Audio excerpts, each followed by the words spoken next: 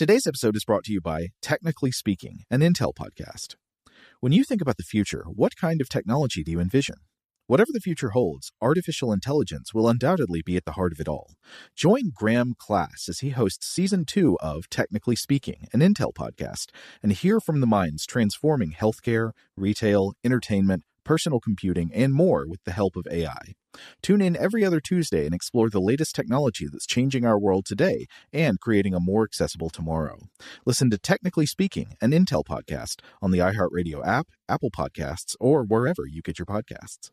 What's up, this your boy Lil Duval, and check out my podcast, Conversations with Unc, on the Black Effect Podcast Network. Each and every Tuesday, Conversations with Unc podcast feature casuals and in-depth talk about ebbs and flows of life and the pursuit of happiness. Unlike my work on stage, I tap into a more serious and sensitive side to give life advice and simply offer words of encouragement, yet remind folks to never forget to laugh. Every Tuesday, listen to Conversations with Unc, hosted by Lil Duval on the Black Effect Podcast Network, iHeartRadio app, or wherever you get your podcasts.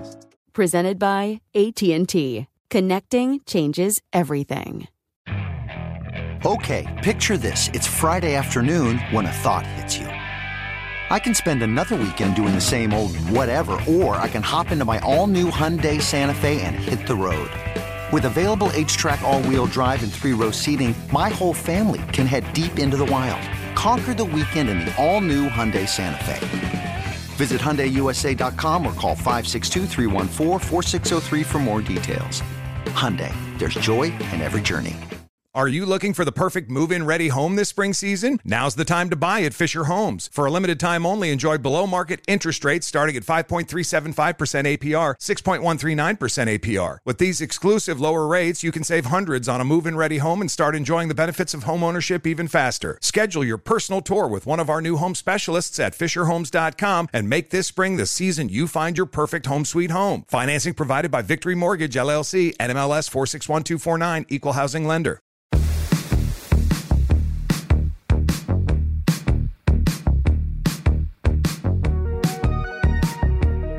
Hey, welcome to Invention. My name is Robert Lamb. And I'm Joe McCormick. Today we're talking about an invention that had certainly been in the news a bit recently. We're talking about walls. Okay.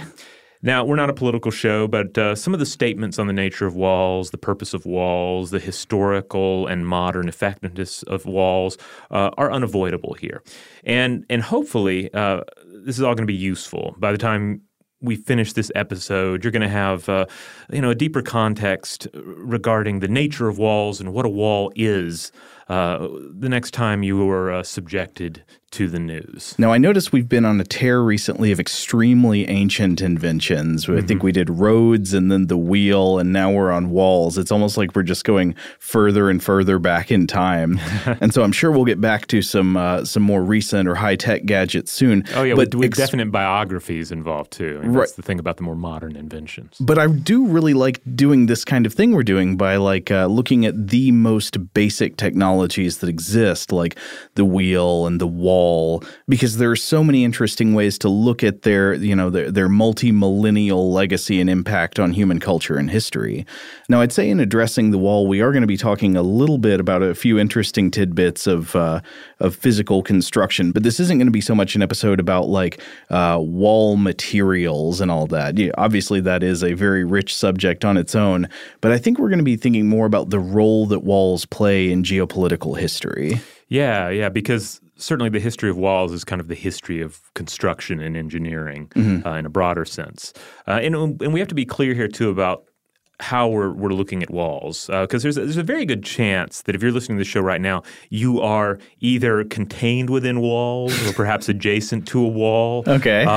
Even if you're just driving down the road, you can probably see some walls right now. Maybe you're forming part of a human wall. Maybe you're walking on top of a mile-high wall. Yeah, all these are possible. And And any of us can build a crude wall out of sticks, dirt, rocks, etc., with only the most basic engineering skill. Yeah, and in a basic sense, I mean, this is something that exists in nature. I mean, why do we have the idea that certain types of animals and maybe some of our ancestors sought out caves for shelter? It's because they've got walls and a roof, right? These they limit they limit your exposure to the weather through a roof, especially, but they also limit the number of access points through which other animals, say, could reach you. Exactly. So we're largely going to talk about walls as barriers around cities, and then more to the point as freestanding divisions. And in this, we really need to think of them, I believe, as a sort of geoengineering project. It's easier to see this in walls that are created using elements from the natural surroundings, say a wooden fence or a beautiful moss-covered stone wall in Ireland, something that would, really looks good on a calendar. But it's less obvious when you behold something like, say, the Great Wall of China or the peace lines or peace walls of Ireland or the Berlin Wall, something of this nature. But a wall essentially seeks to do what the environment does naturally. It's a sheer vertical rise in elevation manufactured to impose a particular cultural, political, or personal domain. You can just imagine somebody, perhaps a Far Side cartoon, a caveman thinking, I wish my property were on top of a mountain to keep my enemies away. Well, boom, here's how a wall works. Now you have a mountain, or something that functions like a mountain, creating a vertical obstacle between your stuff and somebody else's stuff. But there are multiple different ways to think about the idea of a wall as protection, and this will come out when we talk about the more macroscopic wall projects throughout history as we go on, because there's one type of being protected in walls that's literally like, I need a barrier to keep people from coming in and stealing all my things, or to keep, a lion from coming and grabbing me while I'm asleep. Right. But on the other hand, you've also got the type of protection that is the psychological sense of privacy, right? That a wall is a barrier that people can't see through that allows you to feel like you are not constantly being, say, observed by your neighbors. Yeah, like a privacy fence in one's backyard. We tend not to think of them as walls of wood.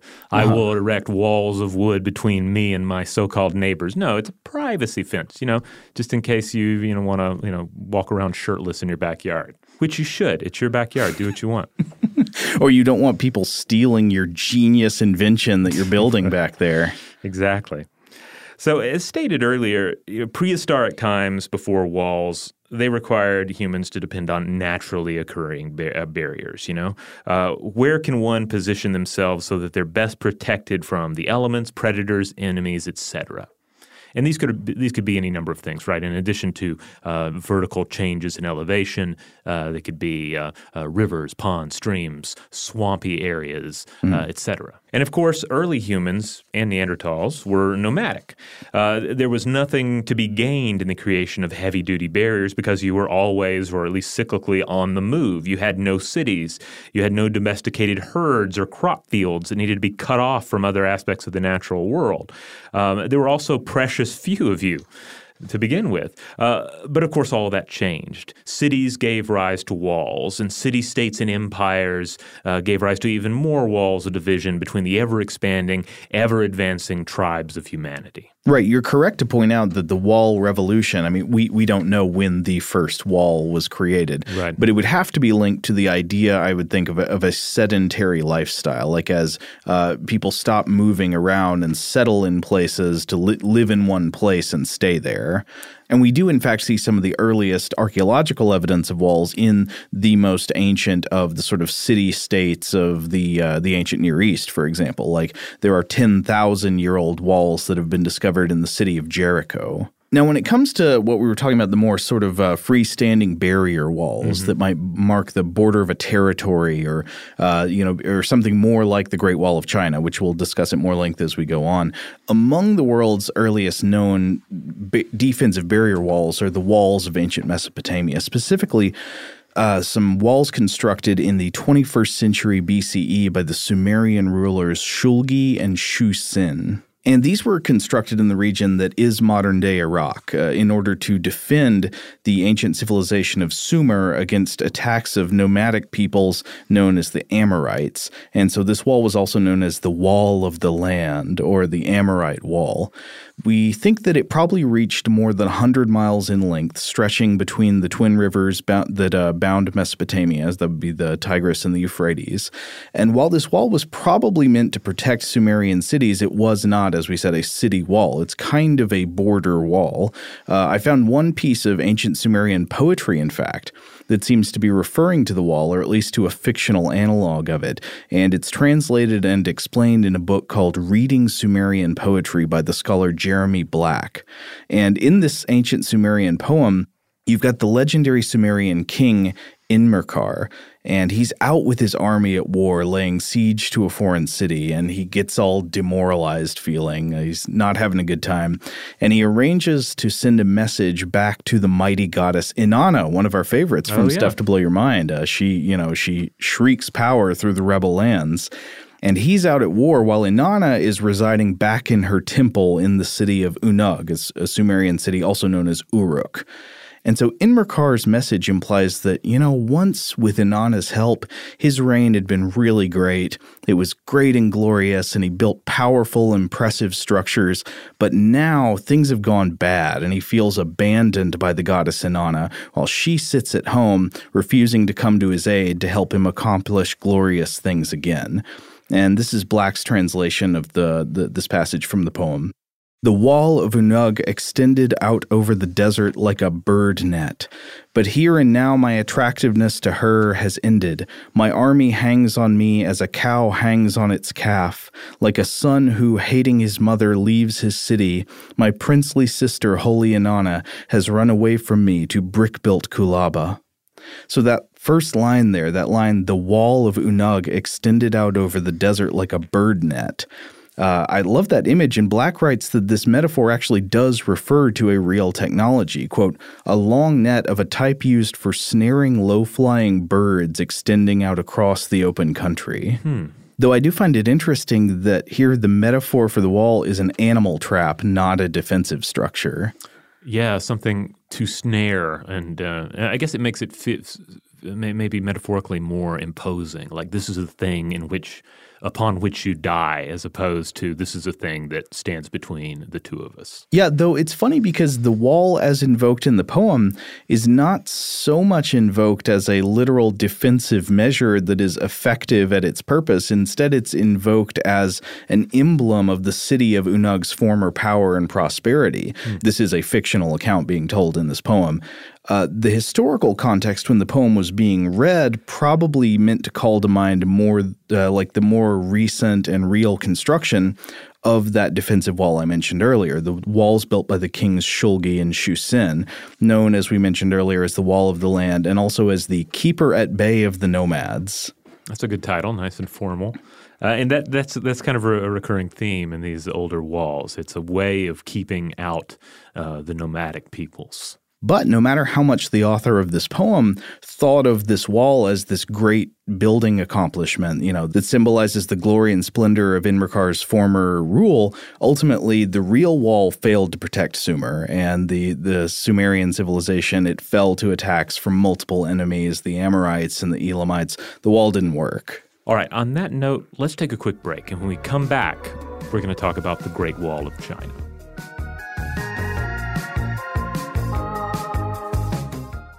Shout out to Astepro for sponsoring this episode and providing us with free samples. Rob, as the local host with allergies here, they sent you some of their nasal spray to treat your allergies. What was your experience like? Yeah, that's right. I always wrestle with the pollen a bit when it rolls in during the spring, so they sent me the little nasal spray. I tried out the product, and yeah, it sure did help me get on top of my symptoms for the day.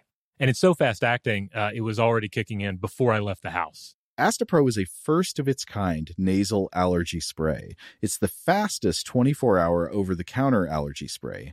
It starts working in 30 minutes, while other allergy sprays take hours. Astepro is the first and only 24-hour steroid-free allergy spray. Astepro delivers full prescription-strength indoor and outdoor allergy relief from nasal congestion, runny and itchy nose, and sneezing. Get fast-acting nasal allergy symptom relief with Astepro. Go to asteproallergy.com for a discount so you can get Astepro and go today. ASTEPRO allergy.com. Astepro and go. Use as directed for relief of nasal congestion, runny nose, sneezing, and itchy nose due to allergies. Today's episode is brought to you by eBay. eBay Motors is here for the ride. Remember when you first saw the potential? And then, through some elbow grease, fresh installs, and a whole lot of love, you transformed 100,000 miles and a body full of rust into a drive that's all your own. Look to your left. Look to your right. It's official. No one's got a ride like this. There's nothing else that sounds like, feels like, or looks like the set of wheels in your garage. With over 122 million parts, you can make sure your number one ride or die stays running smoothly so there's no limit to how far you can take it. Brake kits, turbochargers, engines, exhaust kits, roof racks, LED headlights, bumpers, whatever your baby needs, eBay Motors has it. And with eBay Guaranteed Fit, it's guaranteed to fit your ride the first time, every time, or your money back. Plus, at these prices, well, you're burning rubber, not cash. Keep your ride or die alive at ebaymotors.com. Eligible items only. Exclusions apply. Today's episode is brought to you by Technically Speaking, an Intel podcast. When you think about the future, what kind of technology do you envision? Whatever the future holds, artificial intelligence will undoubtedly be at the heart of it all. Join Graham Class as he hosts Season 2 of Technically Speaking, an Intel podcast from Ruby Studio in partnership with Intel. Explore the future of technology that's rapidly evolving our world today with the help of AI. There's still so much work and research needed to fully understand the power and potential of AI, and Intel is at the forefront of implementing AI in revolutionary technology that's changing the world we live in for the better. In each episode, Graham interviews the minds transforming medicine and healthcare, retail, entertainment, personal computing, and more while pioneering new uses for AI in these spaces. Tune in every other Tuesday and explore the latest technology that's changing our world today and creating a more accessible tomorrow. Listen to Technically Speaking, an Intel podcast on the iHeartRadio app, Apple Podcasts, or wherever you get your podcasts. Are you looking for the perfect move-in ready home this spring season? Now's the time to buy at Fisher Homes. For a limited time only, enjoy below-market interest rates starting at 5.375% APR, 6.139% APR. With these exclusive lower rates, you can save hundreds on a move-in ready home and start enjoying the benefits of home ownership even faster. Schedule your personal tour with one of our new home specialists at FisherHomes.com and make this spring the season you find your perfect home sweet home. Financing provided by Victory Mortgage, LLC, NMLS 461249, Equal Housing Lender. Okay, we're back. Now, on the subject of city walls, kind of the initial precursor to these Dominion walls, to really drive home the importance of walls here, the interconnectedness between walls and cities, consider that the Mandarin Chinese word for wall, qiang, is also the word for city. Huh. So qiangxi more specifically means town, and the Great Wall of China, which we're about to get into here, is Qiangqing. And the Chinese also had a god of walls and moats. Let's not forget that moats are very much in the same geoengineering vein here, right? Along with things like trenches and ditches. Yeah, if a wall is a fake mountain, a moat is a fake river. Exactly. To make a kind of obvious observation, sorry. So the name of this god was Xing Wang. And it's a bit complex, but this city god is sort of a representative spirit, a protective deity that looks after the city, but it also encompasses deified deceased city leaders that protect the city via the spirit realm. Mm-hmm. And they also represent the residents of the city in dealings with the king of the dead. So if the king of the dead comes for residents of the city, he's like the immediate contact, that sort of thing. Is there a reason for that? Do you know why him? Well, it gets there's kind of a complicated history there because it with several phases to it. On one hand, there's this idea of like veneration of an individual that was important to the people during their life, and then it makes sense that their spirit would sort of hang around and be important after death, part of the whole veneration of ancestors. But then also this ends up being emphasized at different points by Chinese rule as well. Okay. Now, along these lines, in Chinese traditions, there's more to a wall than mere physical construction. A wall is also kind of a spell that keeps out evil forces, in addition to, say, invaders, physical invaders, nomads, northern barbarians. Let's talk a little bit about the Great Wall. Okay. So the original wall was built more than 2,000 years ago during the Qin dynasty, led by Emperor Qin Shi Huang, who Stuff to Blow Your Mind listeners may remember. We devoted an entire episode to his life and his tomb, his undisturbed tomb. Yeah. Which has been legendarily appointed with many fine booby traps, which we very much hope are real, but we don't know. Yeah, possibly rivers of lead, I believe. Or of mercury. Mercury, it was mercury, yes. So anyway, he was an imposing figure. He united the 7 warring kingdoms, and there were these separate walls built by independent kingdoms that he then had linked together to protect against those marauders, those northern barbarians. And the oldest parts of this wall system seem to date back to the 7th century BCE. Mm-hmm. Now, hundreds of thousands of workers spent 10 years working on this. We're talking prisoners, political enemies, peasants, and then various dynasties would go on to work on it some more. But it wasn't until the rise of the Ming Dynasty in 1368 that the Great Wall of China, as we know it today, really was brought to full fruition. So how great is this wall? Well, its reported length is widely disputed and ranges anywhere from 1,500 miles or 2,414 kilometers to 4,163 miles or 6,700 kilometers. Essentially, the idea here is it can stretch from the Gobi Desert to the Yellow Sea. But it came about in installments. Right, yeah. So it wasn't just one day a great emperor decided to build the wall. They were like, look, we have all these existing walls. Let's stitch these together. And also let's reinforce areas. So there were areas that they didn't only add length to it. They added double and triple walls in some places to reinforce what was already there.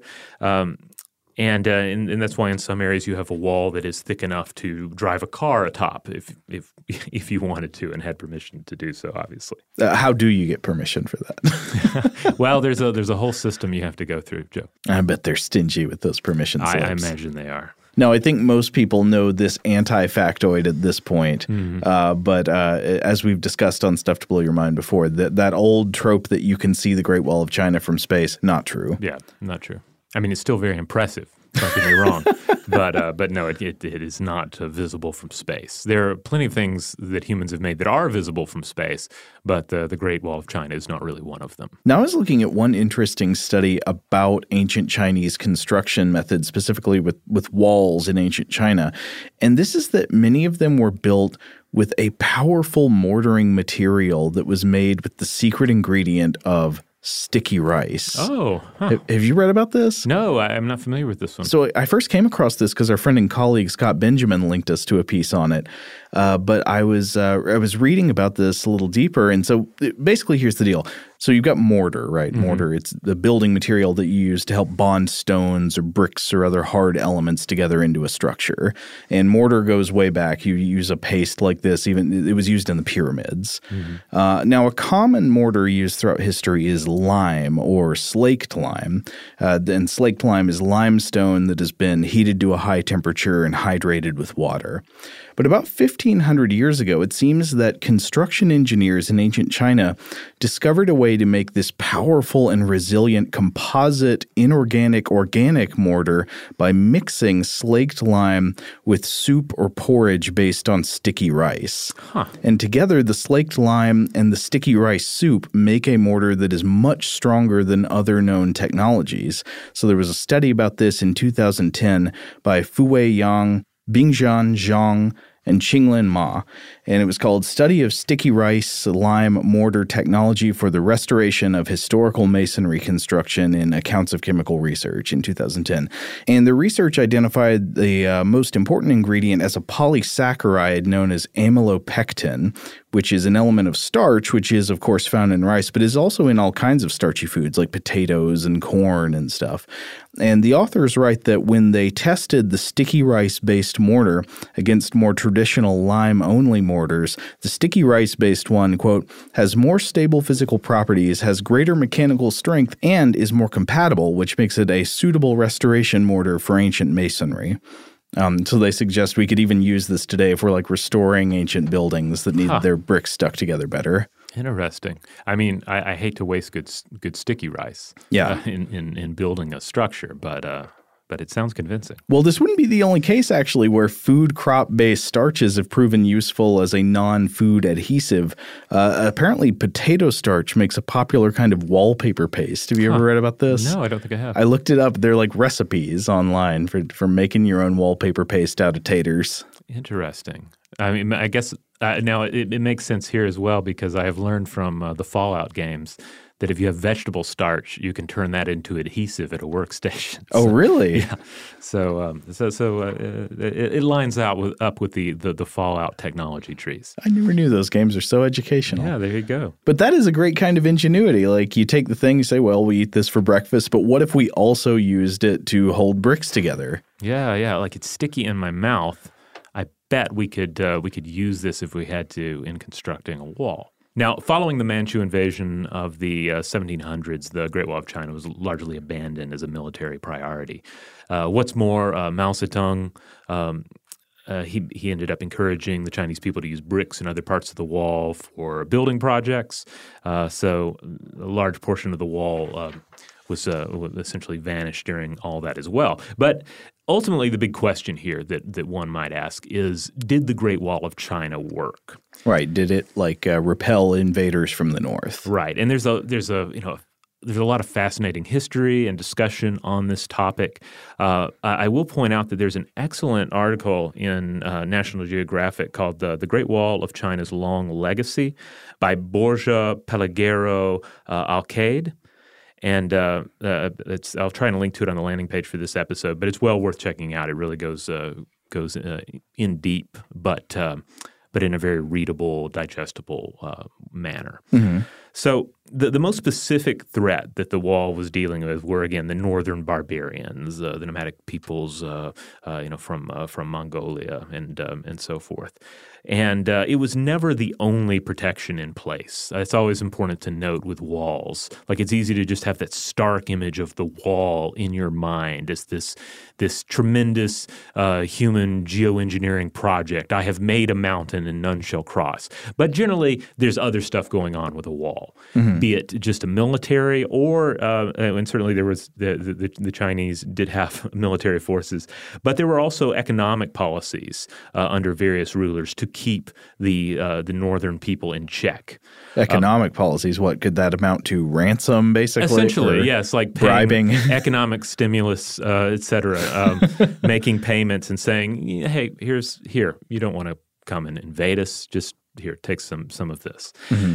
But this only worked for so long. And then Genghis Khan led the Mongol invasion in 1211, captured the capital, and in 1215 his son Kublai Khan conquered all of China and founded the Yuan dynasty. And ultimately the Khan rule lasted less than a century, and following a peasant uprising, the Ming dynasty, again, took power in 1368. And again, this is where the wall as we know it really came together.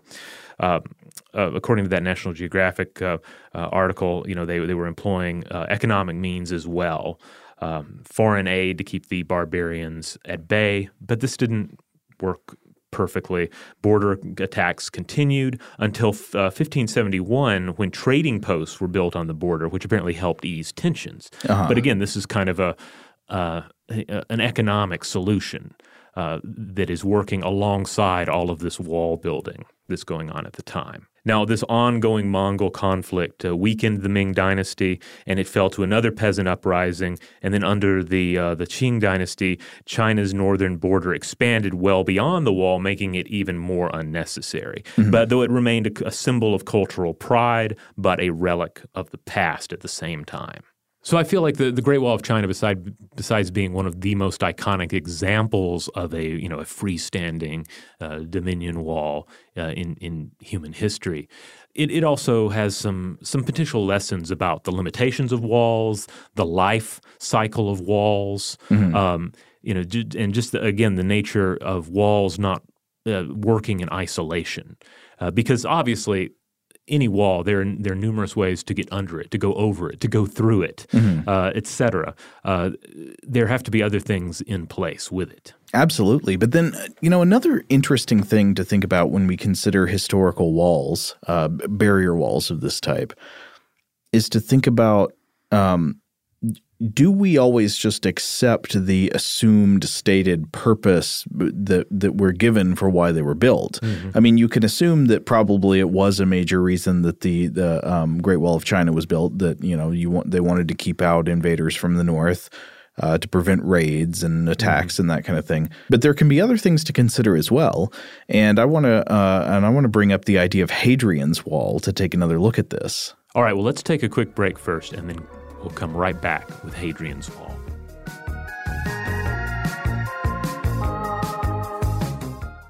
Today's episode is brought to you by eBay. eBay Motors is here for the ride. Remember when you first saw the potential? And then, through some elbow grease, fresh installs, and a whole lot of love, you transformed 100,000 miles and a body full of rust into a drive that's all your own.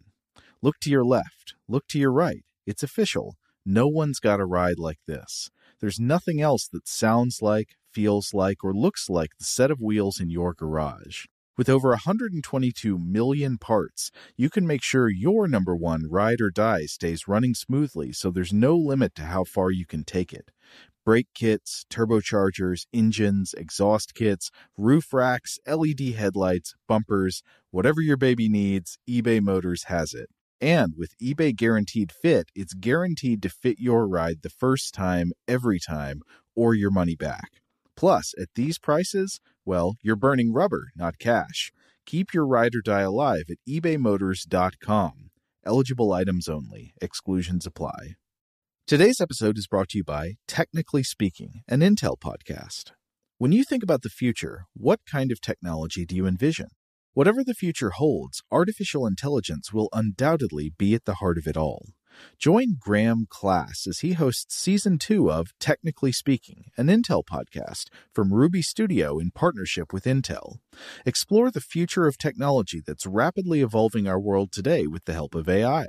There's still so much work and research needed to fully understand the power and potential of AI, and Intel is at the forefront of implementing AI in revolutionary technology that's changing the world we live in for the better.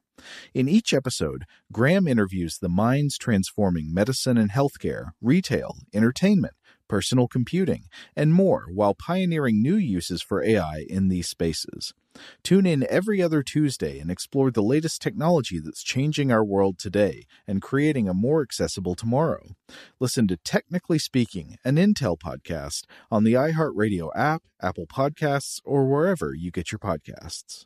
Are you looking for the perfect move-in ready home this spring season? Now's the time to buy at Fisher Homes. For a limited time only, enjoy below-market interest rates starting at 5.375% APR, 6.139% APR. With these exclusive lower rates, you can save hundreds on a move-in ready home and start enjoying the benefits of homeownership even faster. Schedule your personal tour with one of our new home specialists at FisherHomes.com and make this spring the season you find your perfect home sweet home. Financing provided by Victory Mortgage, LLC, NMLS 461249, Equal Housing Lender.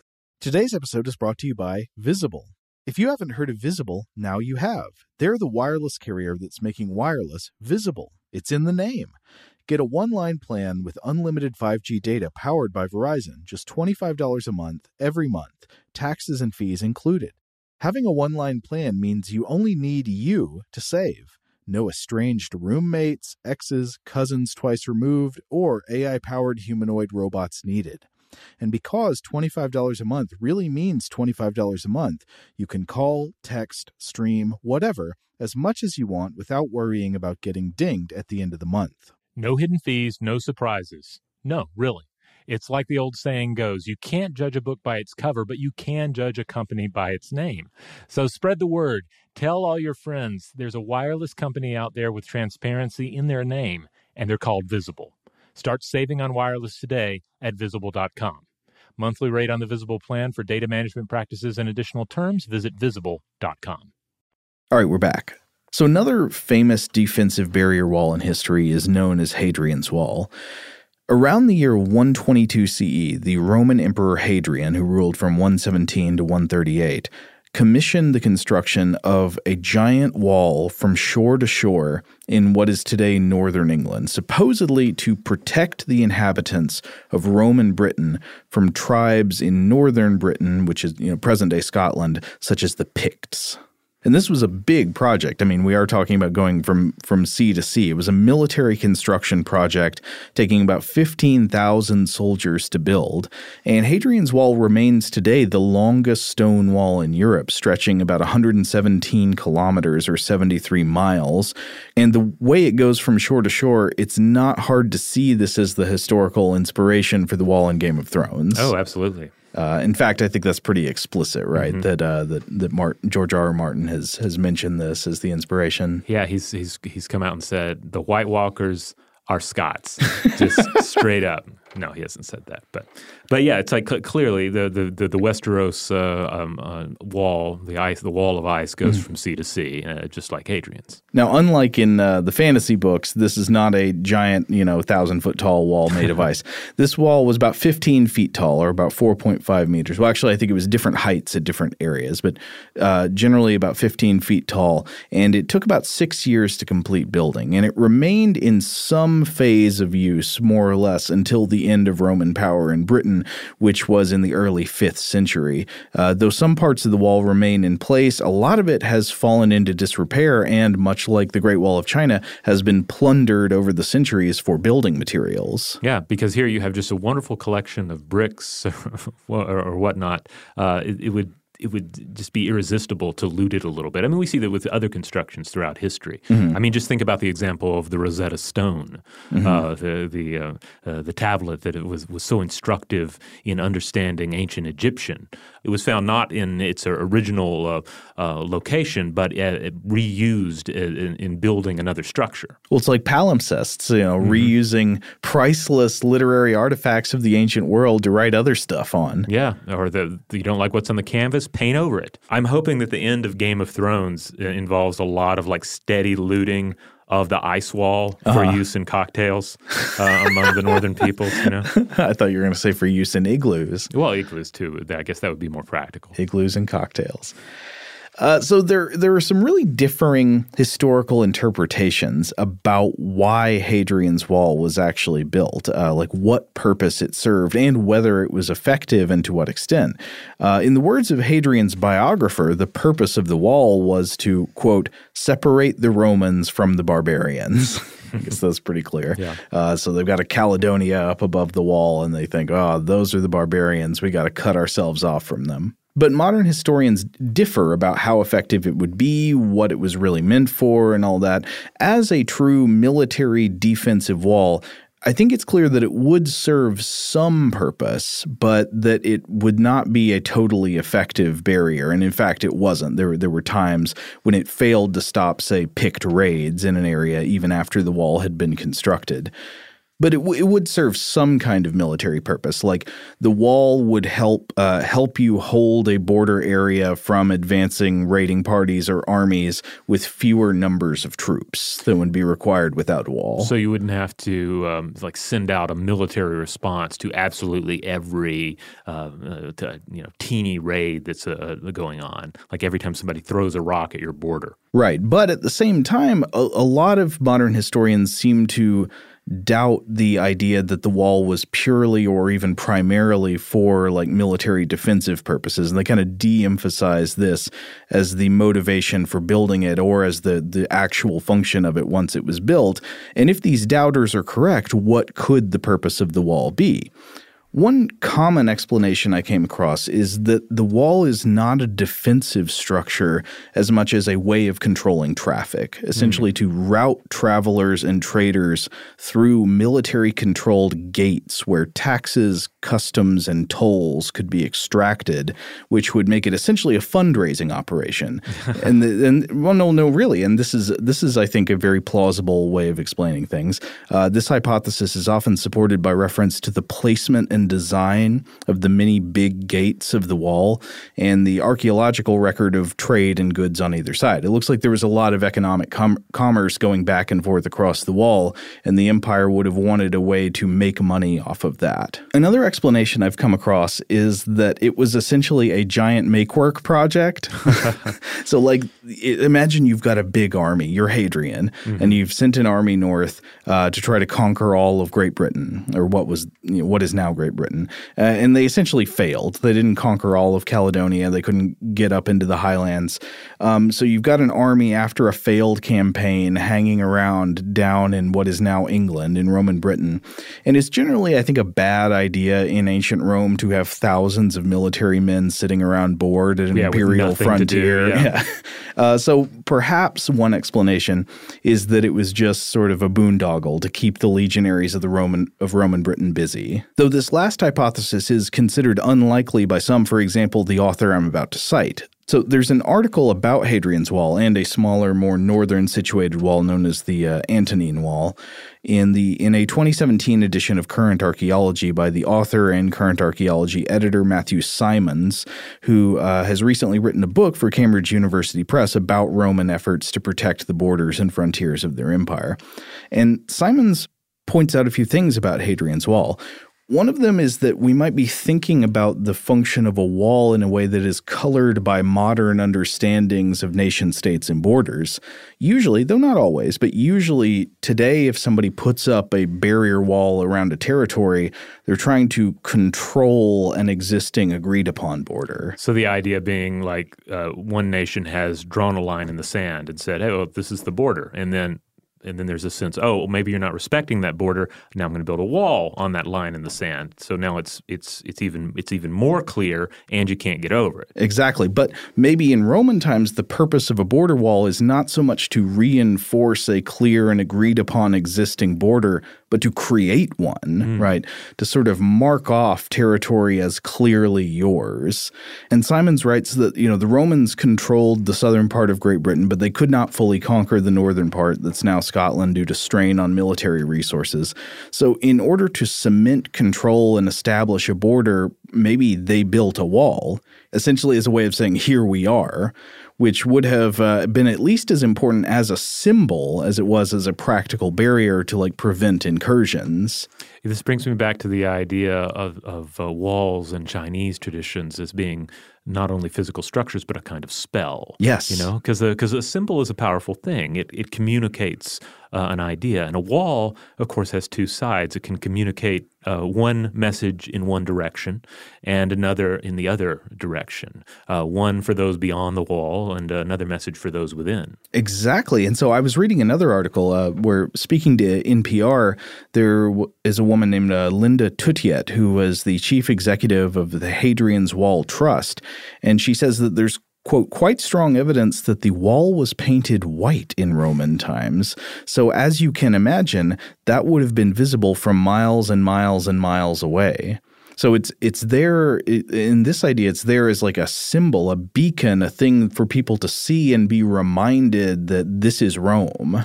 Right, because they especially to the north, they do not have a map, I'm guessing. They can't just pull up a map on their smartphone or out of their glove compartment and say, oh, yeah, this is where the Roman territory begins.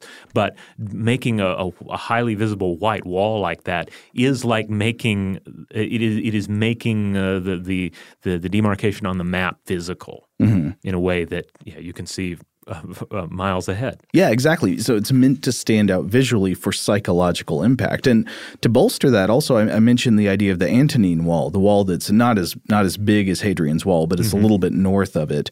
I was reading an article from last year about the research of an archaeologist named Louisa Campbell from the University of Glasgow and some colleagues of hers who have found that the wall was also brightly painted in its time with yellow and red paints and decorated with all these bits of propagandistic sculpture to show the power of Rome. And there was a lot of emphasis on the use of red paint to show power and bloodiness. So that would, again, this applies to the Antonine Wall, but would make it very much like a symbol, a signaling mechanism. Now, I don't know which of these hypotheses is correct. Obviously, I'm not a historian of Roman Britain, but all of them seem at least somewhat plausible to me, like the idea that, okay, it did serve some military purpose in a defensive sense, but it also, or alternatively, may have served mainly like a fundraising, traffic controlling function to get traders into one place where you could tax them, or that it was just a big make-work project, or that it was mainly about symbolism. And as you mentioned a minute ago, the symbolism wouldn't just be going one way, right? Like symbolism could be aimed at the people within your territory of control as well. Right. Yeah. This is the place where our rule extends to, and you are safe within these walls. Yeah. Like there's definitely a lot of writing about historical walls. Especially, I know I've read one medieval historian talking about city walls in this context being about a sense of security versus necessarily like truly fully effective security. Because what do you need to happen in a city? You want there to be commerce. You want people coming in, doing business, trading, that to help make the city rich. And so a way to do that is to try to create a psychological effect, an impression on people that this is a safe place to do business, and a wall could help do that. Yeah, and the idea that, yes, the gates are open, but we have control over the gates.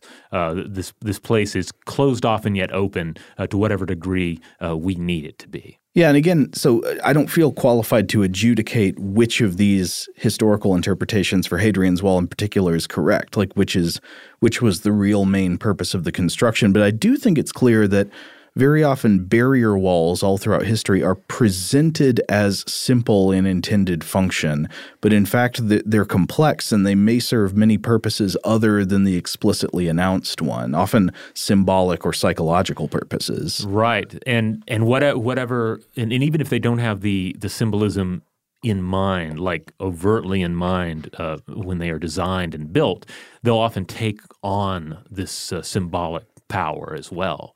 I can't help but think of some of the more modern examples of walls. Stuff that we can relate to with our through modern culture. For instance, the Berlin Wall being a primary example of that.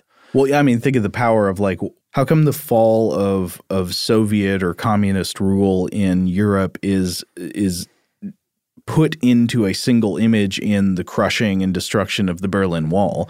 That one day.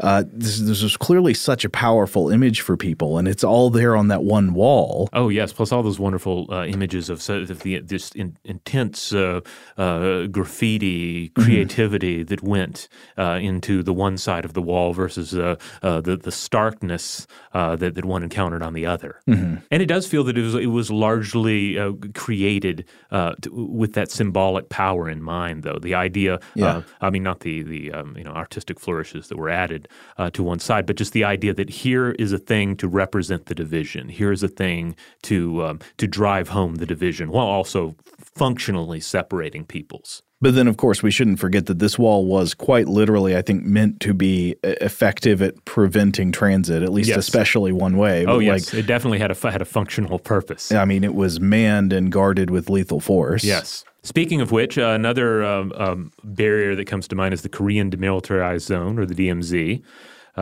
which, of course, snakes across the width of the Korean peninsula, creating this 160-mile-long, 2.5-mile-wide buffer zone between North and South Korea. Another barrier border that is frequently in the news. Another one that often comes up is the West Bank barrier. This one currently runs along the 1949 Armistice Agreement line, or the Green Line, that separates Israel from the territories of the West Bank. And another one that is I've seen making the news recently are the peace lines, or the peace walls. These are separation barriers built in Northern Ireland to separate Catholic and Protestant neighborhoods, intended to minimize violence between the two groups, especially during the Troubles from 1960 to 1998. But they're still standing. You'll see them mostly in Belfast. But there, of course, is on the subject of Brexit, there's been a lot of concern over this, because currently you have a soft border between the Republic of Ireland and Northern Ireland, and if in the case of a hard Brexit, you have the potential for that to be a hard border again. not necessarily a wall in the strictest sense of the words, but when we're talking about like the channeling of commerce and the controlling of commerce and the and so forth, it is essentially the wall in everything but form. And that sounds like a nasty echo of the past. Yeah, but certainly speaking to walls like the peace walls that still stand, like they are a constant reminder of what has come before and what to some extent still resonates within the culture and what could come again. Walls are potent reminders, potent symbols of division. Yeah, and very often perceived to be symbols of oppression. Yeah. Certainly that's the case if one is trapped within walls. If you were within the walls of a prison cell or a prison ground, you can feel the force of those walls. And likewise, it's communicating something else to the people on the outside, right? Yeah. Saying those that we have deemed appropriate to incarcerate are safely set aside from you. They are walled off within this prison. Again, back to the symbolic and psychological power that these barriers so often serve. So we only mentioned a few walls. So obviously, there are a number of other historic walls of note, a number of other walls that are currently used in today's world. I hope coming out of this episode and sort of trying to deconstruct what a wall is and what it does and what it doesn't do, what it depends on all these other things for, that it will force us to maybe think twice, think 3 times if we need to. The next time any of these barriers comes up in conversation, in the news cycle, certainly we can think about the nature of walls in discussions of proposed future walls. Again, the wall is something that is so universal, it is easy to just not think about it, to not think about what it is and what it is supposed to do. A wall is something that's so simple in form, it almost asks to be taken very much at face value. But given what we know about history, we should do exactly the opposite. You shouldn't just take it at face value. It's actually this almost kind of magical, talismanic kind of thing. Yeah, really coming back around to the idea of a wall as a kind of magical spell. We mentioned Game of Thrones, but we really didn't get into fictional walls much at all. But when we look to literature, films, music, the walls pop up quite frequently. One key example being Pink Floyd's treatment of the wall. You can tell a lot about a person by what Pink Floyd they like best. Do they like the dark, screaming, depressing, like The Wall and Animals kind of Pink Floyd? Mm-hmm. Or do they like the classic rock radio, Dark Side of the Moon kind of Pink Floyd? Or do they like the psychedelic freak-out, Astronomy Domine kind of Pink Floyd? That's basically the 3 kinds of humans. No, it's not. That's right. There would have to be at least a 4th category for people who don't like Pink Floyd. Yeah. And maybe there's another category for people who just like the song "The Warrior," shooting at the walls of heartache. Yeah, shooting out. Yeah, bang bang. You know what? That is my favorite The Wall song. Absolutely. All right. Well, now it is time for us to stop as well. Obviously, we would love to hear from everybody out there, your experience with walls, some of your favorite examples from history and modern times, your favorite examples from film and literature and music. All of that is fair game. You can find us online. The mothership for this particular podcast is inventionpod.com. That's where you'll find all the episodes of the show that we've put out so far, as well as a few links out to social media. And if you want to support the show, I would say the best thing you can do is to rate and review Invention wherever you have the power to do so, and make sure that you've subscribed. Big thanks to Scott Benjamin for research assistance on this episode, and to our excellent audio producer, Tari Harrison. If you would like to get in touch with us directly with feedback on this episode, with suggestions for future topics, or just to say hello, you can email us at contact@inventionpod.com.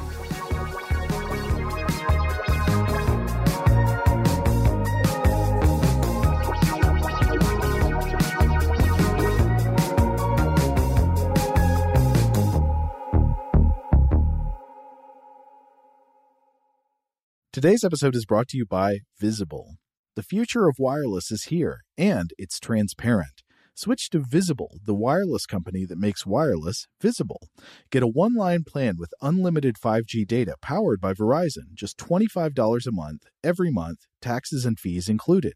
No hidden fees, no surprises, no, really. What are you waiting for? Get with the times and switch to Visible at Visible.com. Monthly rate on the Visible plan. For data management practices and additional terms, visit Visible.com.